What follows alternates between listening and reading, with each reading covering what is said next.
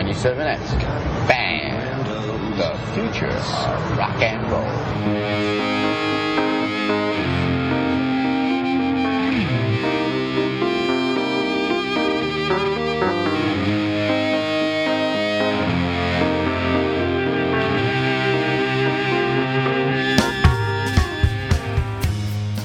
Welcome to Dongtini, episode 46. On today's show, Simone responds to a listener who called her cynical. The ladies talk about being competitive and discuss a time Steffi took credit for something she didn't do. And Steffi reads a story about actual Dongtinis that were made in old Hollywood. And now, here are your hosts, Simone Turkington and Stephanie Drury. Hello, Stephanie. How are you, Dong? I'm doing very well. How are you, Dong Simone? I'm doing great, thank you. Before we get started, I just wanted to thank all of our existing listeners who've been with us all along. You're very awesome. But welcome to all the new listeners that have come in through Feral Audio. Did you know that we are getting downloads like from China and Switzerland? Yes. Oh, God. Dongtini is penetrating China. This is so awesome. Hi, new listeners. So that's fucking great. So thank you to all our new listeners. We're happy to have you. We love you. And also, you know what would be awesome? And I think if people are going through our website or through Feral, you're not necessarily going through iTunes, but we are on iTunes as well. So if you want to go over there and click a rating or write a review, that would be so cool. So we would appreciate that. I know. I love reviews. They get really creative with the reviews. Swell. Yes. I was looking at Little Esther. She's also on Feral Audio, and I was looking at her iTunes reviews, and someone goes, I from Russia, pretty girl, make good sex, want wife, and gave her 5 stars. How touching. That's so great. I thought that was so darling. Cool. Yeah, so something like that. Yeah, we're up for it. Anything you like. The other cool thing, which Dustin, lovely sweet Dustin, who set us up with Feral Audio, who is the founder of Feral Audio, is that there are Amazon links. And we're so dumb we didn't do this sooner. But essentially, if you, and I'll put it on our dongtini.com as well, but also on Amazon.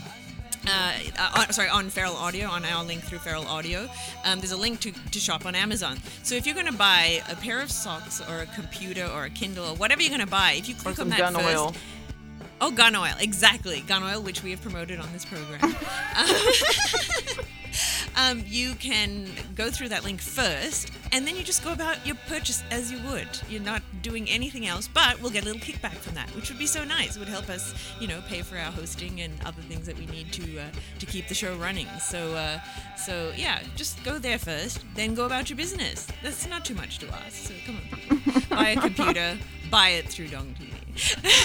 Yeah, buy a whole computer. Make sure it's like $5,000, please. Okay. Yes, most best expensive computer you can get. The most best expensive. The most best expensive.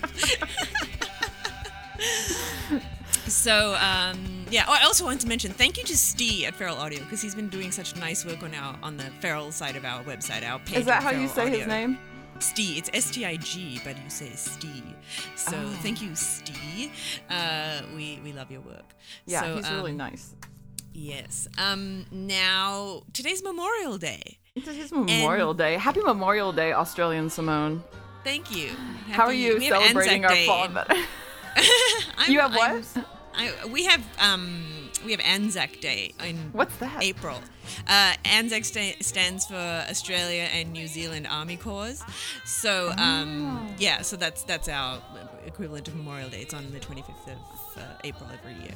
So anyway, yes, but it's Memorial Day here in America. I've celebrated by getting very drunk last night because I didn't have to work today. And you tweeted, you were tweeting a bunch of people who were thanking Jesus in Memorial Day. Do you want to talk about that? Yeah, I do. I wrote this post, it's been 3 or 4 years now, but it was all I put was for Memorial Day. Stuff Christian culture likes is Memorial Day, and Memorial Day has nothing to do with Jesus, but Christian culture loves it. And so I woke up this morning and I'm like, hey, let's have a little anthropology lesson and see what Christians are tweeting about Jesus and Memorial Day being one and the same. And so all I did was search Memorial and Jesus, and all these people came up going, Happy Memorial Day, and remember the true veteran who made the true sacrifice, his life for you, Jesus. Oh. And there's like so many of those that came up. Such jerks. So I just retweet those, and I have a great time. And I kind of aim to lose followers, but I keep getting more. But Yeah, that's good. No, people love it. I love it. they seem to love it. But Yeah, it's I one of those crack things up where the it's the kind whole of things where time, some people will drop off, but more people will like it. So Right. Yeah, I think that's the way that works. yeah, So, the good people stick around.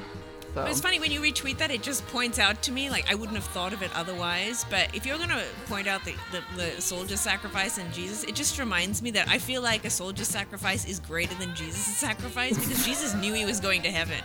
Jesus knew, I'm sorry, but if you know you've got that payoff coming, it's not that hard compared to some poor schmo who's just doing it because he just thinks it's the right thing to do for his country. I have like way more respect for that, you know? It's like Jesus already had Easter, okay?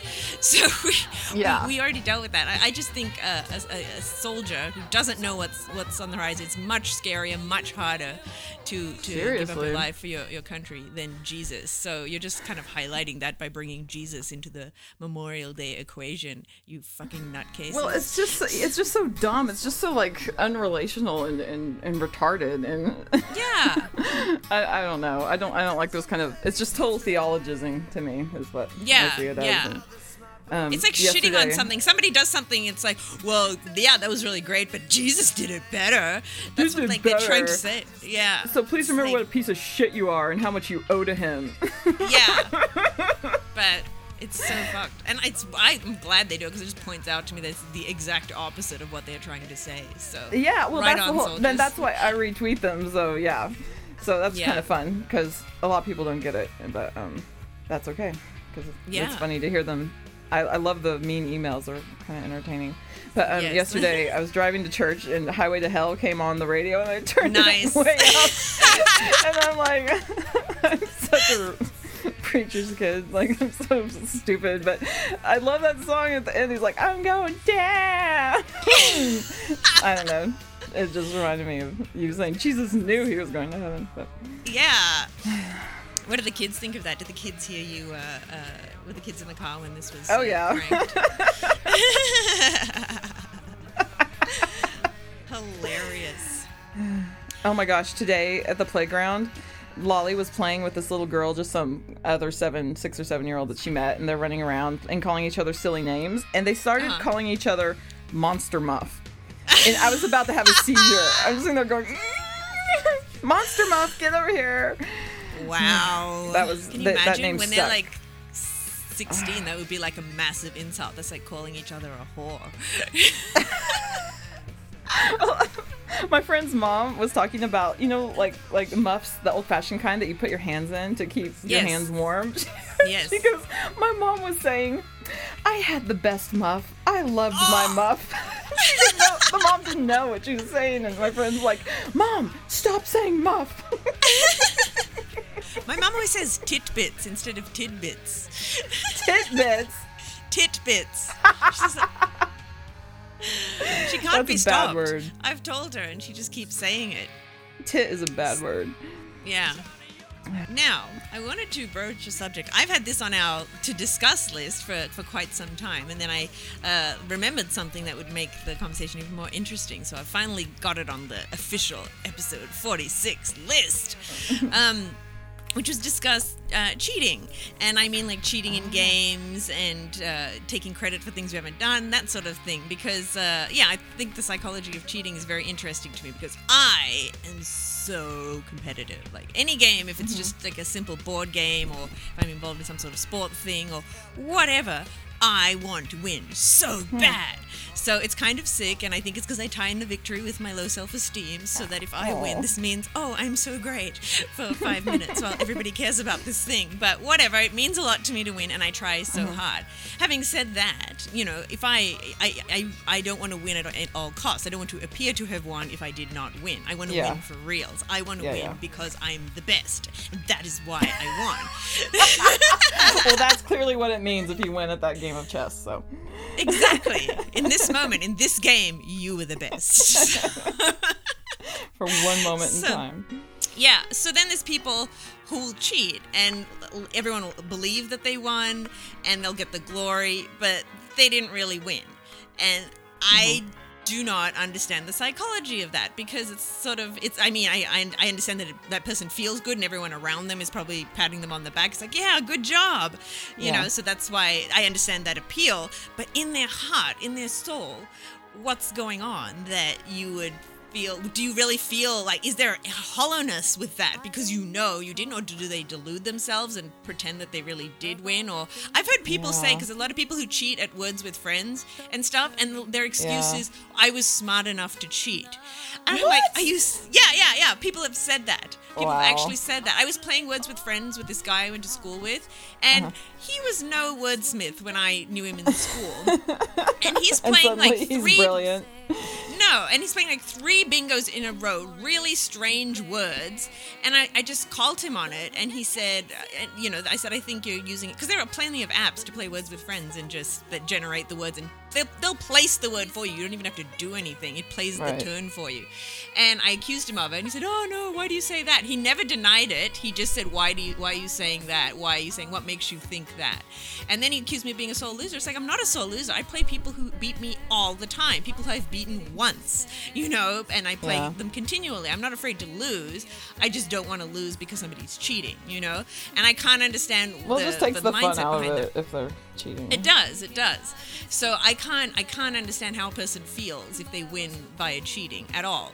And this also goes for taking credit for things that people have done, like our Dong Teeny logo that we had on Feral last week. Dustin sent us an email like, that logo looks so great, and I immediately wrote back and said, oh, I didn't do it, Steve did it. Like, I couldn't let him just think that I had done it, and it's like, who cares? Nobody really gives a shit. But I wasn't satisfied letting anybody think for a moment I'd done something that I had not done. So, and that brings me to now the big question, now shifting this and getting the insight from you. So, and don't worry, listeners, I'm not springing this on her. We discussed this. She would be willing to talk about this ahead of time. I'm not that kind of jerk. I'm going to confront you about this incident from 4 years ago. Yes, this happened 4 years ago. This happened 4 years ago. So we were backstage with Supergrass, and it was a big event in our lives, because we were just hanging out with them for like 6 hours, and it was so fun. Anyway, and we had met them previously just as fans hanging out, waiting to meet them and stuff. So, but this time we were hanging out, we were invited backstage, and it was we were very welcomed. We were part of the party.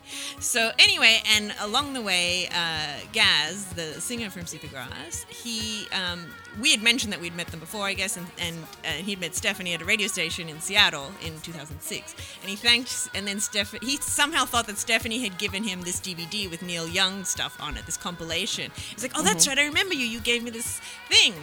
And afterwards, because I was like, wow, that's so cool that he remembered that, because he really liked it. They watched it tons, like it had been a really important thing, and he was so grateful to her, and she was like, oh yeah, it was no big deal, blah blah blah. And I was like, oh, that's so cool. So afterwards I was like, oh, that's so cool that you did that he remembered that. And you were like, oh, it wasn't me, that was like so and so in Portland. So it was like the day before that he had got it, and she totally took credit for it, and I was like, oh, because I would never do a thing like that. So Stephanie, please explain, talk us through the mindset of that whole thing. Yeah. How you feel going about back, it. I was because when I had stalked him outside KEXP in Seattle in 2006, like I had this gigantic box full of presents for them. So I had a thing of Stella Artois, because I knew he liked that. I had all these toys from Archie McPhee, like a decapitated Marie Antoinette, like a little Barbie doll, but it's Marie Antoinette, and has ejector button and her head flies off, and nice. I put CDs in there, I put brownies I'd made, just tons of stuff, like all these little toys, and some sort of DVD was in there. I can't remember what it was now, but so I'd given him this, and then when he goes, oh, you gave me that Neil Young DVD. When he said that, I remember it flashed through my head. I was like, no, that was the girl in Portland. But I was I was kind of embarrassed that he didn't remember which one it was, and that it was me that gave him which one. And also, I didn't want to embarrass him by further saying, but it was more about me. Like, I mean, I didn't want to say, oh, no. But it was more about saving my face. And I'm like, oh, yeah, because I'd gone into all that effort to make that big fucking expensive basket of prices. Right. And I was like, okay, I'll just take the credit real quick for that Neil Young DVD. But I had read that girl's blog where she said she made like some DVD thing. And then Danny immediately goes, oh, you made that? We love that. And I was like, I can't turn this down. This feels too good. Supergrass is like saying that they like something that I made, and they watched that DVD the whole tour, and so I very like shittily took the credit for that. But it was kind of in the moment and on the spot, and I had all these nerves like just racing through me, and I hadn't had much to drink yet, and I'm like, I'm backstage with Supergrass. This is fucking weird, and so. But then later, you were congratulating me on how my creation of something that they enjoyed so much. And I'm like, I didn't continued. do that. So that was kind of a crap thing of me to do. Yeah, and how do you feel about the glory? Like, does the glory feel empty because you didn't really do it? Oh no, it feels wonderful. See, how can that feel wonderful when you didn't do anything? No, because I had given him a whole other big thing. So I was, I'm like. So at least some glory is coming to me off that. But it's at the same time, it's like I know that he doesn't watch that and think fondly of me. Like I think he forgot like right away that I said that is just kind of my guess, just knowing him. And it's kind of No, because he mentioned it. I saw him like sometime later, and I think he mentioned it again. Oh, really? Yeah, you created yes. You've created this permanent association. Like you were the one who did that. Well, if I ever see him again, I will totally confess. I don't think you need to confess. This isn't about forcing a confession out of you. Well, this is I'm just trying to like understand how it all feels to take credit for something you didn't do. Yeah, I'm not competitive at all. I don't care about winning in games, and it frustrates people who are competitive. And yes, like. It so does. There's nothing worse than competing with someone who doesn't give a shit. I don't care. I it's not a true contest. You want that person to be trying as hard as you, so that way when you beat their ass, it means so much more. Well, like it's so funny to me to watch competitive people like duke it out, and because I don't understand it, but it's entertaining, because a lot is writing on it for them somehow. So yeah. Is Bunyan your sister competitive? No, not like me. No, I think she gets into stuff, but she doesn't like go as nuts as me, I don't think. Like I would remember one time when we were kids, we went to see a live show at the mall of Barbie and the Rockers. Yeah. And anytime there was maybe I mentioned this before, but yeah, anytime there was anything like we need a volunteer, she would just like sort of put her hand up, like her arm is just sort of half out from her body, just half raised, whereas I would like have my arm shot in the air and pulling my arm out of my socket. Did you use your other hand to hold your forearm exactly, and like push it even higher? Just to get an extra couple inches up? Like that would be me, and she would just sort of be like, yeah, I'll do that, and I'm just like, oh, me, pick me, so I think we have that different nature, though we never finished a game of Monopoly because we would fight all the time, but I think that was just about, that was just about domination. That was like, we just wanted the blue ones at the end. We had different names for them. The Australian one, it's Park Lane and Mayfair. It's really? It's like the British version, yeah. It's Boardwalk, isn't it? It's Boardwalk is the very last one, and Park Place I think is the next to the last one. Yeah. Did you guys play where whenever you paid money, did you guys, or when you landed, on chance, did you put all the money in the middle, and when you landed on free parking, did you get to keep all the money in the middle? I think, no, we didn't do that. I didn't learn about that till later. I love that. That was my favorite. I hated playing with someone who didn't want to do that. Oh. Because it's not the rules, but that's just it's one of those unspoken rules. I don't care about rules, okay? Oh, see, I'm so into rules. Oh, did you get mad? Okay, let me ask this question. Did Bunyan keep all of her Monopoly money in a big pile in front of her, and did you lay yours out neatly in stacks according to the denominations? And I did have them neatly in stacks according to the denominations. Did you get mad at the person who kept it in a big pile?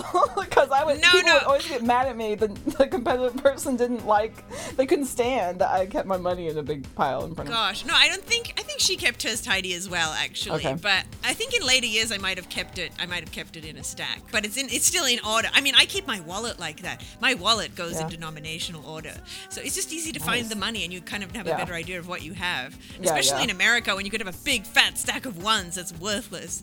You need to know where the ones begin. I hate in your ones. wallet. You know what I hate so much is pennies. And I was telling the Grapes of Wrath that I throw pennies away because I hate them so much, and they got really mad at me. But if I'm like vacuuming or something, I find a penny, I'm like, God damn it, I'm not walking all the way over to the change drawer just so I can put this in Coinstar in a year, you know?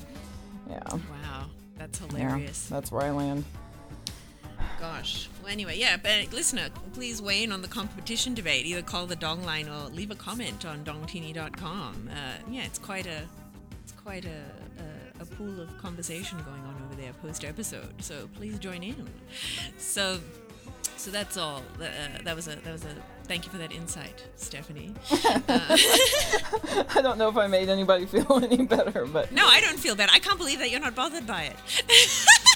I guess I am on like a little bit of level, but I have so many other things that I'm really bothered by that it's way down on this. I've got room to be bothered by everything. You're quite bothered by everything? No, I have room. I don't have a limit. Yeah. I don't have like a box that gets full, and it's like, okay, I can't fit that in. I can fit it all in. It's why I'm so high strung. I know. My friend Tracy has this little 90-year-old neighbor lady, and she goes, I was talking to her about she's like, how'd you live so long? And the little lady said, honey, you just have to learn to let things go. And I thought that was so cute. But, it's true.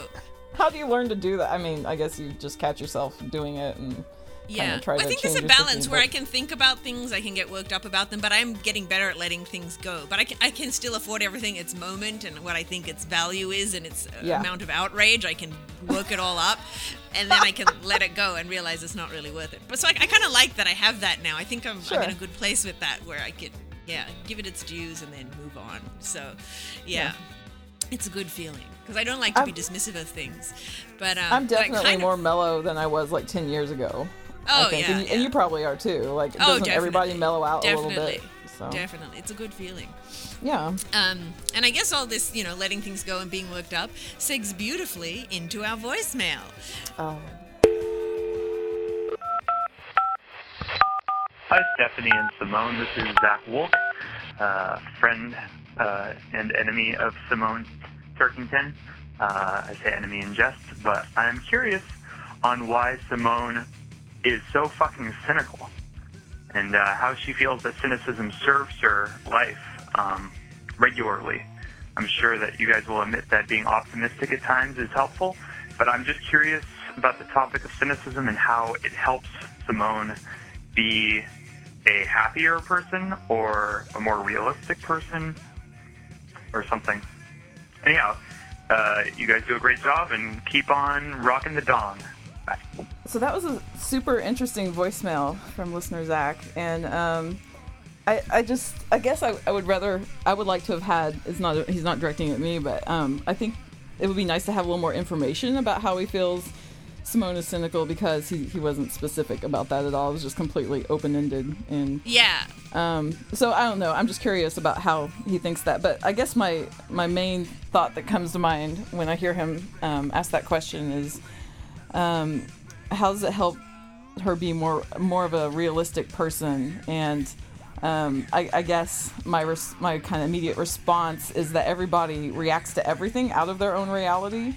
Yes. And so everyone's response to absolutely everything that happens comes from their story, and it's valid. And so I guess I'm just curious about where he's going with that, and does he think this what kind of answer is he looking for, I suppose, because it's saying, why are you so cynical? It just doesn't sound very invitational or relational, and No, I felt it was a little accusing. Did you? I felt I got an accusing vibe off of it. So you got an accusing vibe? Okay, it wasn't just me. Because I've talked to him No. and I know Zach, and we've sort of had conversations like this. Usually I think one of us or both of us is a little intoxicated or something. But but I know he has on his chest he has a tattoo that says honesty.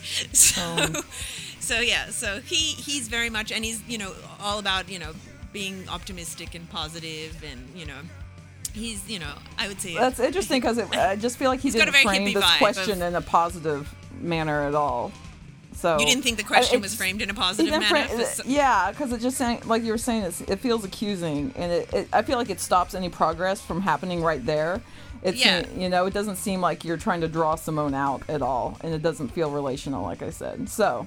That's my initial response. That was your initial response in it. Okay, yeah, because it almost sounded like he was cynical about my cynicism. Well, that's which is the irony of it. And then I have another thing with cynicism is because I get called cynical a lot because of my blog, Stuff Christian Culture Likes, and I get so many emails. They're like, "You're so cynical about Christianity." And I've been called this. This is another story. 10 years ago or so, some girl who actually went to my church, she told me, "Stephanie, you need to stop being so cynical. Cynicism is the enemy of the gospel." And I was like, I don't know what you mean exactly, because I feel like cynicism, I guess we would have to work on the definition of what you mean by cynicism. And so she and her husband came over and they printed out or they photocopied from the dictionary the page that had cynicism on it. They read us the definition of cynicism. Wow. Wouldn't they have just emailed it? This was like in 01 or something, so it was like kind of before Google or was everywhere. Wow. But so I feel like cynicism kind of comes from a place of hopelessness, maybe. If it, like I feel it, like people kind of lump being bitter in with cynicism, and I guess it sounds like it's not a very progressive type of anger, but I don't know what his definition of cynicism would be though. Yeah, and so I think he finds, just because wish I'm very disdainful of a lot of things. Like, he's very positive. Mm-hmm. He's optimistic. He'll new stuff comes out. He does not comedy, sound whatever. like that from his voicemail at all. Like, I was like, this seems like a someone I don't like right off the bat. And he goes, "Why is she so fucking cynical? Like, what is that?" I wish I would have rather he said something like, "I'm curious as to why your response to such and such is such and such." Like, there's something that's relational. That makes sense. Well, I mean, I've talked to him, so I kind of know what he's talking about. I think it's to do with, a lot of pop culture stuff comes out. I'm like, "Oh, that sucks. Oh, that sucks." And you hear me say that a lot, and I see, I don't think cynicism is necessarily, I see it as a positive thing, or it can be part of a positive thing. And the reason I'm so cynical about things is because I love things so much. I want things to be the best, like me and my competitiveness. I'm like, I think things should be so great, and I have such high hopes that when I see things that I think are not doing that, like, when people make, a movie like the Battleship movie, like that to me is an example of cynicism. Like, the public is so stupid, they're just going to go watch a movie, swallow this down and call it good. What is this? This is a game. The only thing about this game is that it has a name with a battleship and has an objective, which is to sink the other person's battleships. That is the entire objective. And now you're going to build an entire fucking movie around that just by using the Battleship font, and you think people are just going to go and see it. And they do. That kind of shit font makes me... It is the Battleship font. Anyway, and that makes me so mad. And I get really angry. And why am I angry? Because money gets funneled into this stuff. And, Zach and me and you, all of us know people doing, a lot more interesting, thoughtful art that gets overlooked because these assholes are putting money into this. So, and I feel like people need to be annoyed and be aware about this stuff and make a ruckus and try and do stuff that counters that to make things better. You know what I mean? So so I feel like my cynicism comes from a place of calling people out on their bullshit. I'm not going to eat shit, Sure. And especially if you're talking about honesty, I think it's dishonest to pretend everything's so sweet and peachy keen and nothing's wrong, or it's putting blinders on to stuff that is actually problematic. And that's I can not see true why you optimism, can let it take. yeah. What's that? It's not true optimism. It's not. Delusion. If you aren't acknowledging the things that suck in the world, you can't just walk around and be optimistic about everything, because that's not true optimism. No, I feel it's like not true true. It's optimism dishonest. is acknowledging what's horrible and speaking with hope. Exactly. And creativity and kind of dreaming of ways to approach it differently. What could be different? Like, that's optimism to me. So Exactly. And I think, and that's where I think a lot of my cynicism and negativity comes from. It's my love of positive, I mean, you know me, and I don't know how much I can convey this have conveyed this on the show already, but for all the things I hate, I love things so much. I am like emotionally moved to tears. I will go to the ends of the earth to see my favorite bands. I have emotional, crying, crazy experiences.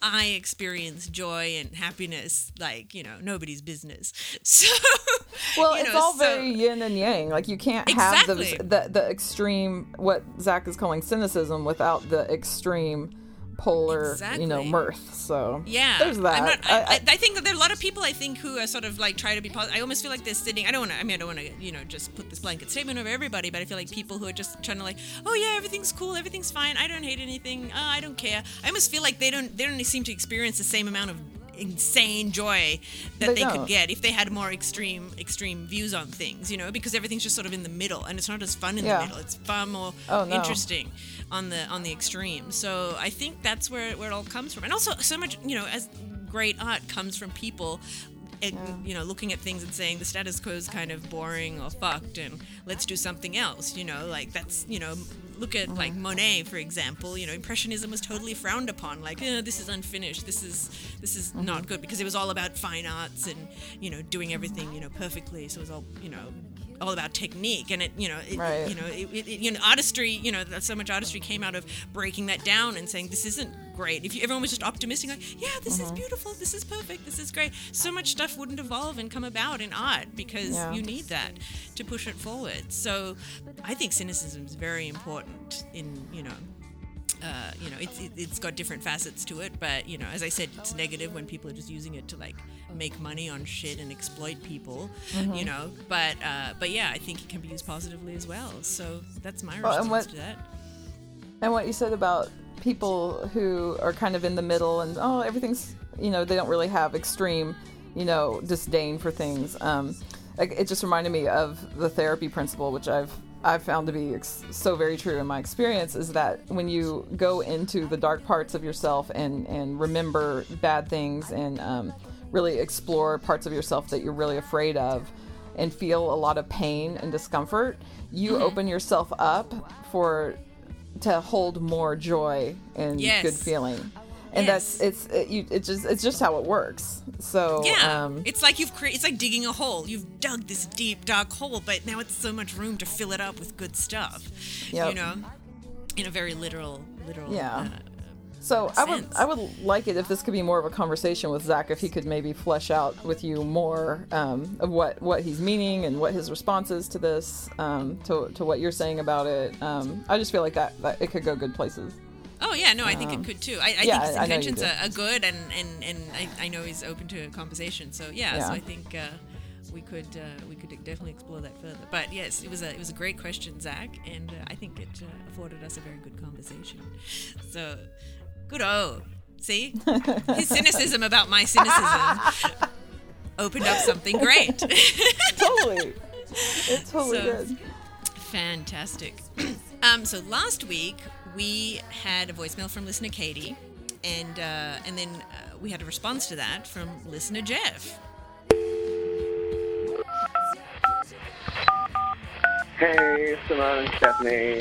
This is listener Jeff in New York, and I am just calling in response to Katie's voicemail from last week. And it also kind of calls back to a couple weeks ago with The Artist's Way. I, too, am a sufferer of the depression, and I have found something that really helps me is the fucking artist state, which I still can't bring myself to call it that. I won't say to myself, you know what, Jeff, let's go on an art date today. But I do find that going and spending some time alone in a place that inspires me for whatever reason that day really, really picks me up. Anyway, just thought I'd share that. And say I really love the show. I've been listening from the very beginning. But yeah, love you guys. And I appreciate all you're doing, and thank you for making me laugh. And miniature horses. Bye-bye. And miniature horses.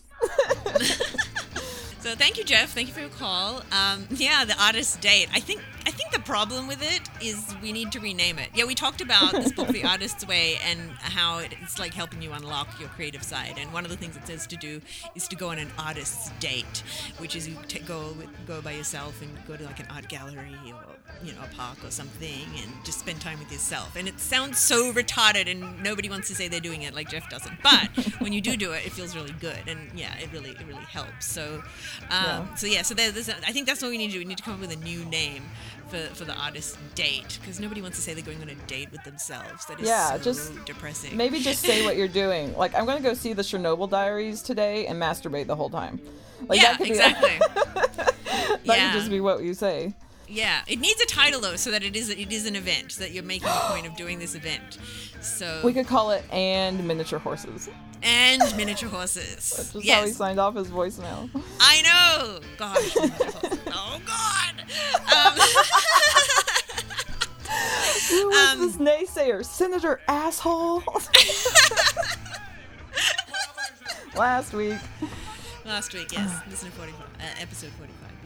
But anyway, back to Katie's voicemail that we had answered last week. She was talking about being in existential funks, and we thought she was talking about depression, but she wasn't clear. And in the comments following last episode, she said, I get into existential funks without really feeling depressed. It's more like being trapped in the big picture mindset, and I can't fathom any purpose in the details. It doesn't really bring me down, but it puts me in a generally unproductive mode. And so when she says purposeless and meaningless, people assume that she means depressed, but, she wanted to know if people who see life as pointless and meaningless are necessarily depressed. And I thought, I personally see life as kind of pointless and meaningless, but then it doesn't bother me at all. And in fact, I think when I do get depressed, it's not about that at all. And if anything, I find that a comfort. It takes the pressure off. It's like, you know what? It doesn't really matter because there's no big deal. So to me, it has the opposite effect. It doesn't make me depressed. So I think they are separate for me anyway. That the fact that life is meaningless is separate to depression. So, but what she's describing, the fact that it makes her just incapable of doing anything, that to me sounds like depression. So, what do you think? Me too. Because I was trying to look up the DSM-4 diagnosis definition of depression, and it was all about not wanting to do anything. Like, that's a big symptom of depression. So just whatever. And even the broken anybody. down definition, to depress a button is to press it down, to push it down. So, and that's the way you are when you're depressed. You are down. Yeah, you're just comatose and kind of, catatonic. So I don't understand. She said she wasn't. She said she wasn't definitely diagnosed with depression as depressed. Before, yeah. But I mean, you said last week that you were diagnosed with depression when you were 13. Yeah, how is a depression 13. diagnosis made? I mean, there's no test for it. You don't get a little. You can't put something under a microscope and say, "Yep, she has depression." I don't understand where they draw that line, because someone who's incapable of doing stuff sounds depressed to me. So, but as I said, I don't think it relates necessarily to feelings of just we're pointless. The universe is pointless. So I don't know. It's kind of like, so you're staying in a lot, sleeping a lot, you're gaining weight, you don't see what the point is to life. Okay, you're depressed. Like, that's how I've kind of seen it being diagnosed. So I don't know what the hell I'm talking about. Yeah, I mean, we're not doctors, just for anyone who was uncertain. We're not doctors. For all the diagnoses we've been making in this episode.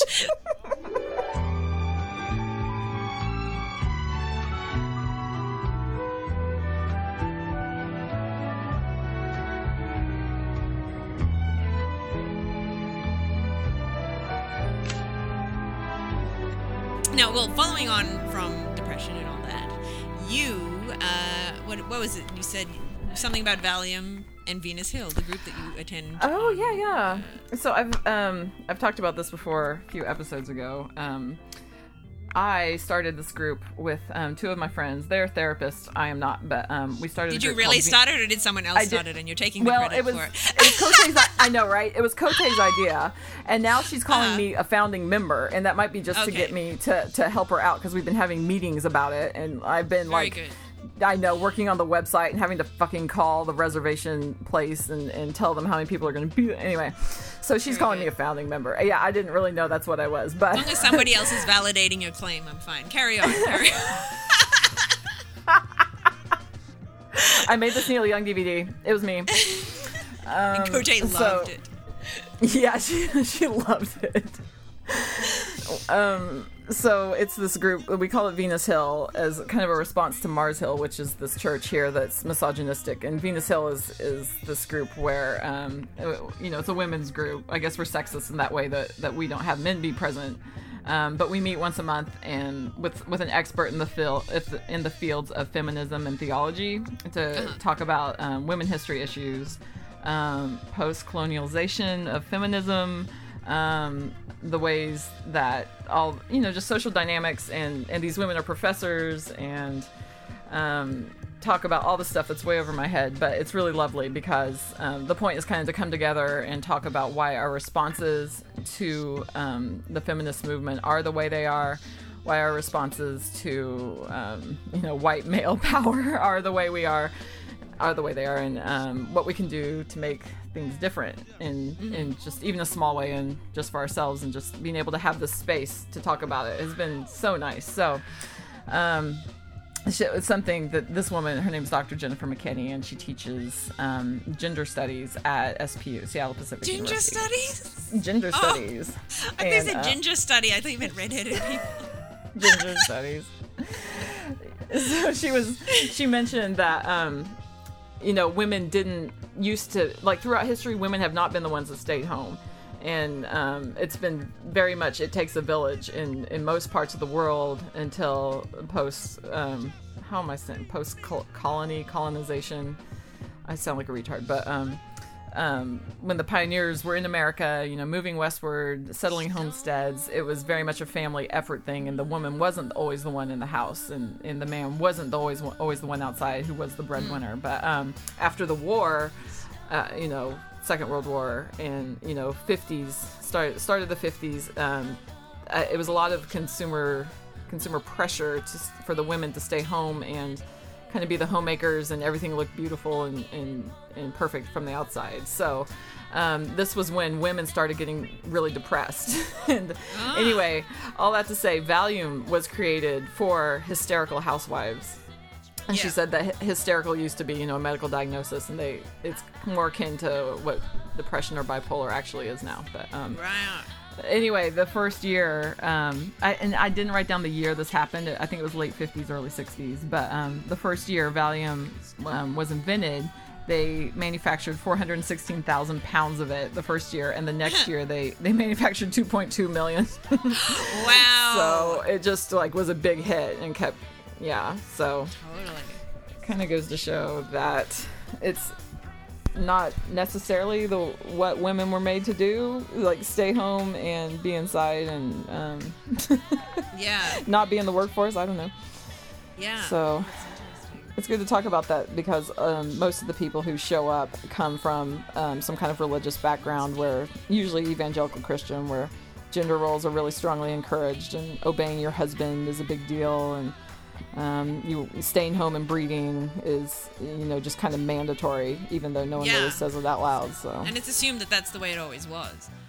Yeah, and I'm learning stuff. I'm like, oh my god, really? Wasn't like that all the time. So yeah, it's fun to do. Now you had a reading from the heart that you wanted to throw out there. I do. I'm reading this memoir of a guy who was a male prostitute in Hollywood in the 40s and 50s.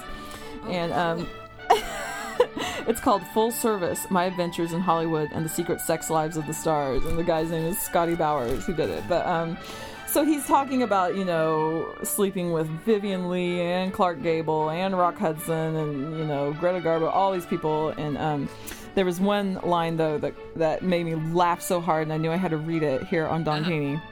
He would bartend at parties when he wasn't tricking. He uses all these old words like balling and tricking. It's so funny. But he goes, I can't remember why I first did it, but people began demanding that at gay parties especially, I would do my swizzle stick trick. Since nature endowed me with a cock of which I've always been proud, I would often whip it out and stir drinks with it.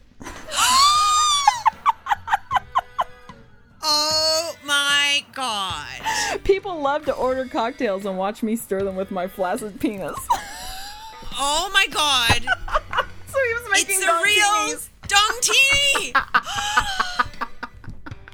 Unfucking believable. This is the name Dong-tini. Stephanie's husband came up with that as the definition for any cocktail as long as it's been stirred with a dong.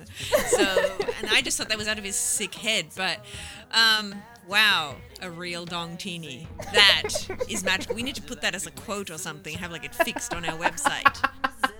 You know when people have inspirational quotes, that needs to be part of our vernacular. I'm gonna leave an iTunes review as Scotty Bowers. Yes, you totally should. It's fantastic. What a fabulous reading. Oh my god, my mind is blown. Fuck! I wish you'd been here when I first read it because I was rolling around screaming. Oh, I'll bet. Oh my god. At least you got a first reaction from me. I'm Yes. shocked. Yes, it was fantastic. Oh my gosh.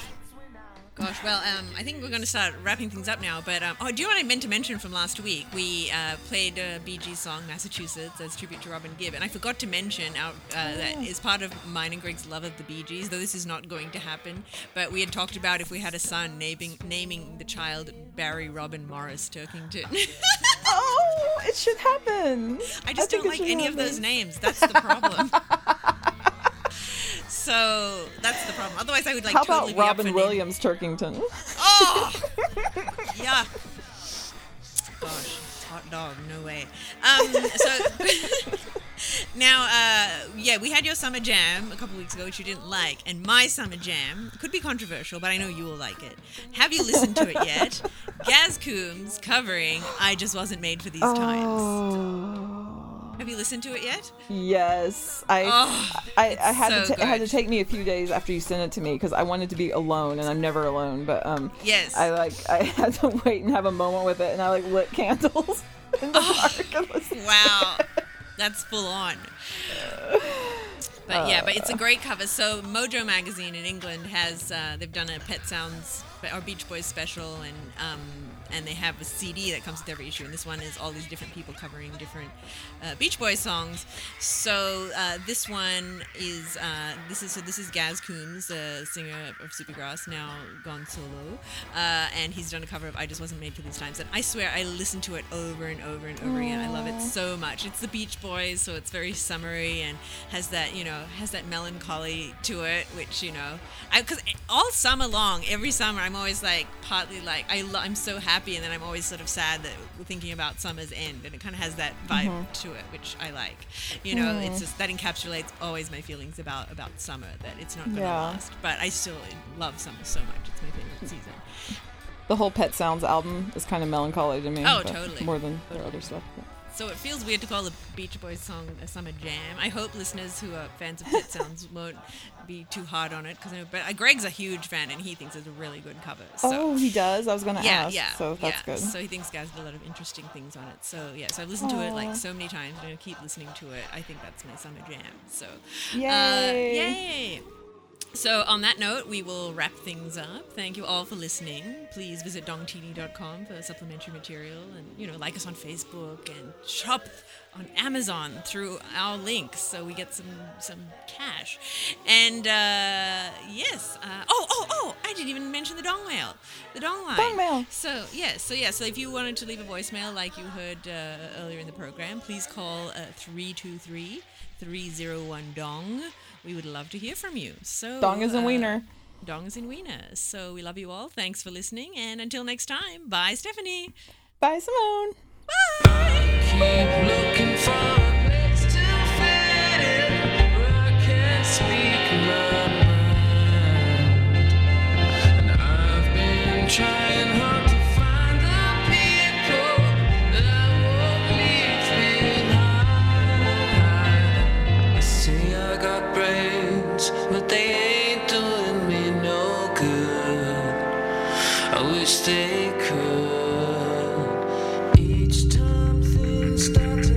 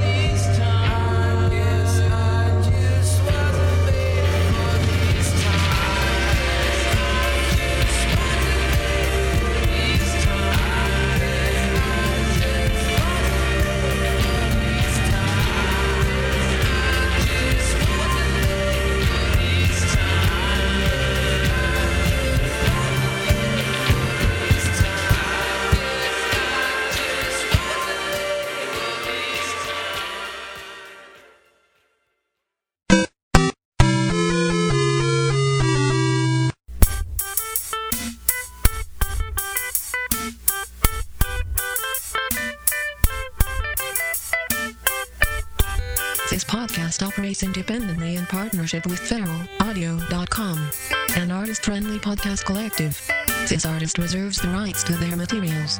Visit feralaudio.com for other original shows and learn about our community of artists that help make this collective possible. Thank you for listening to this podcast.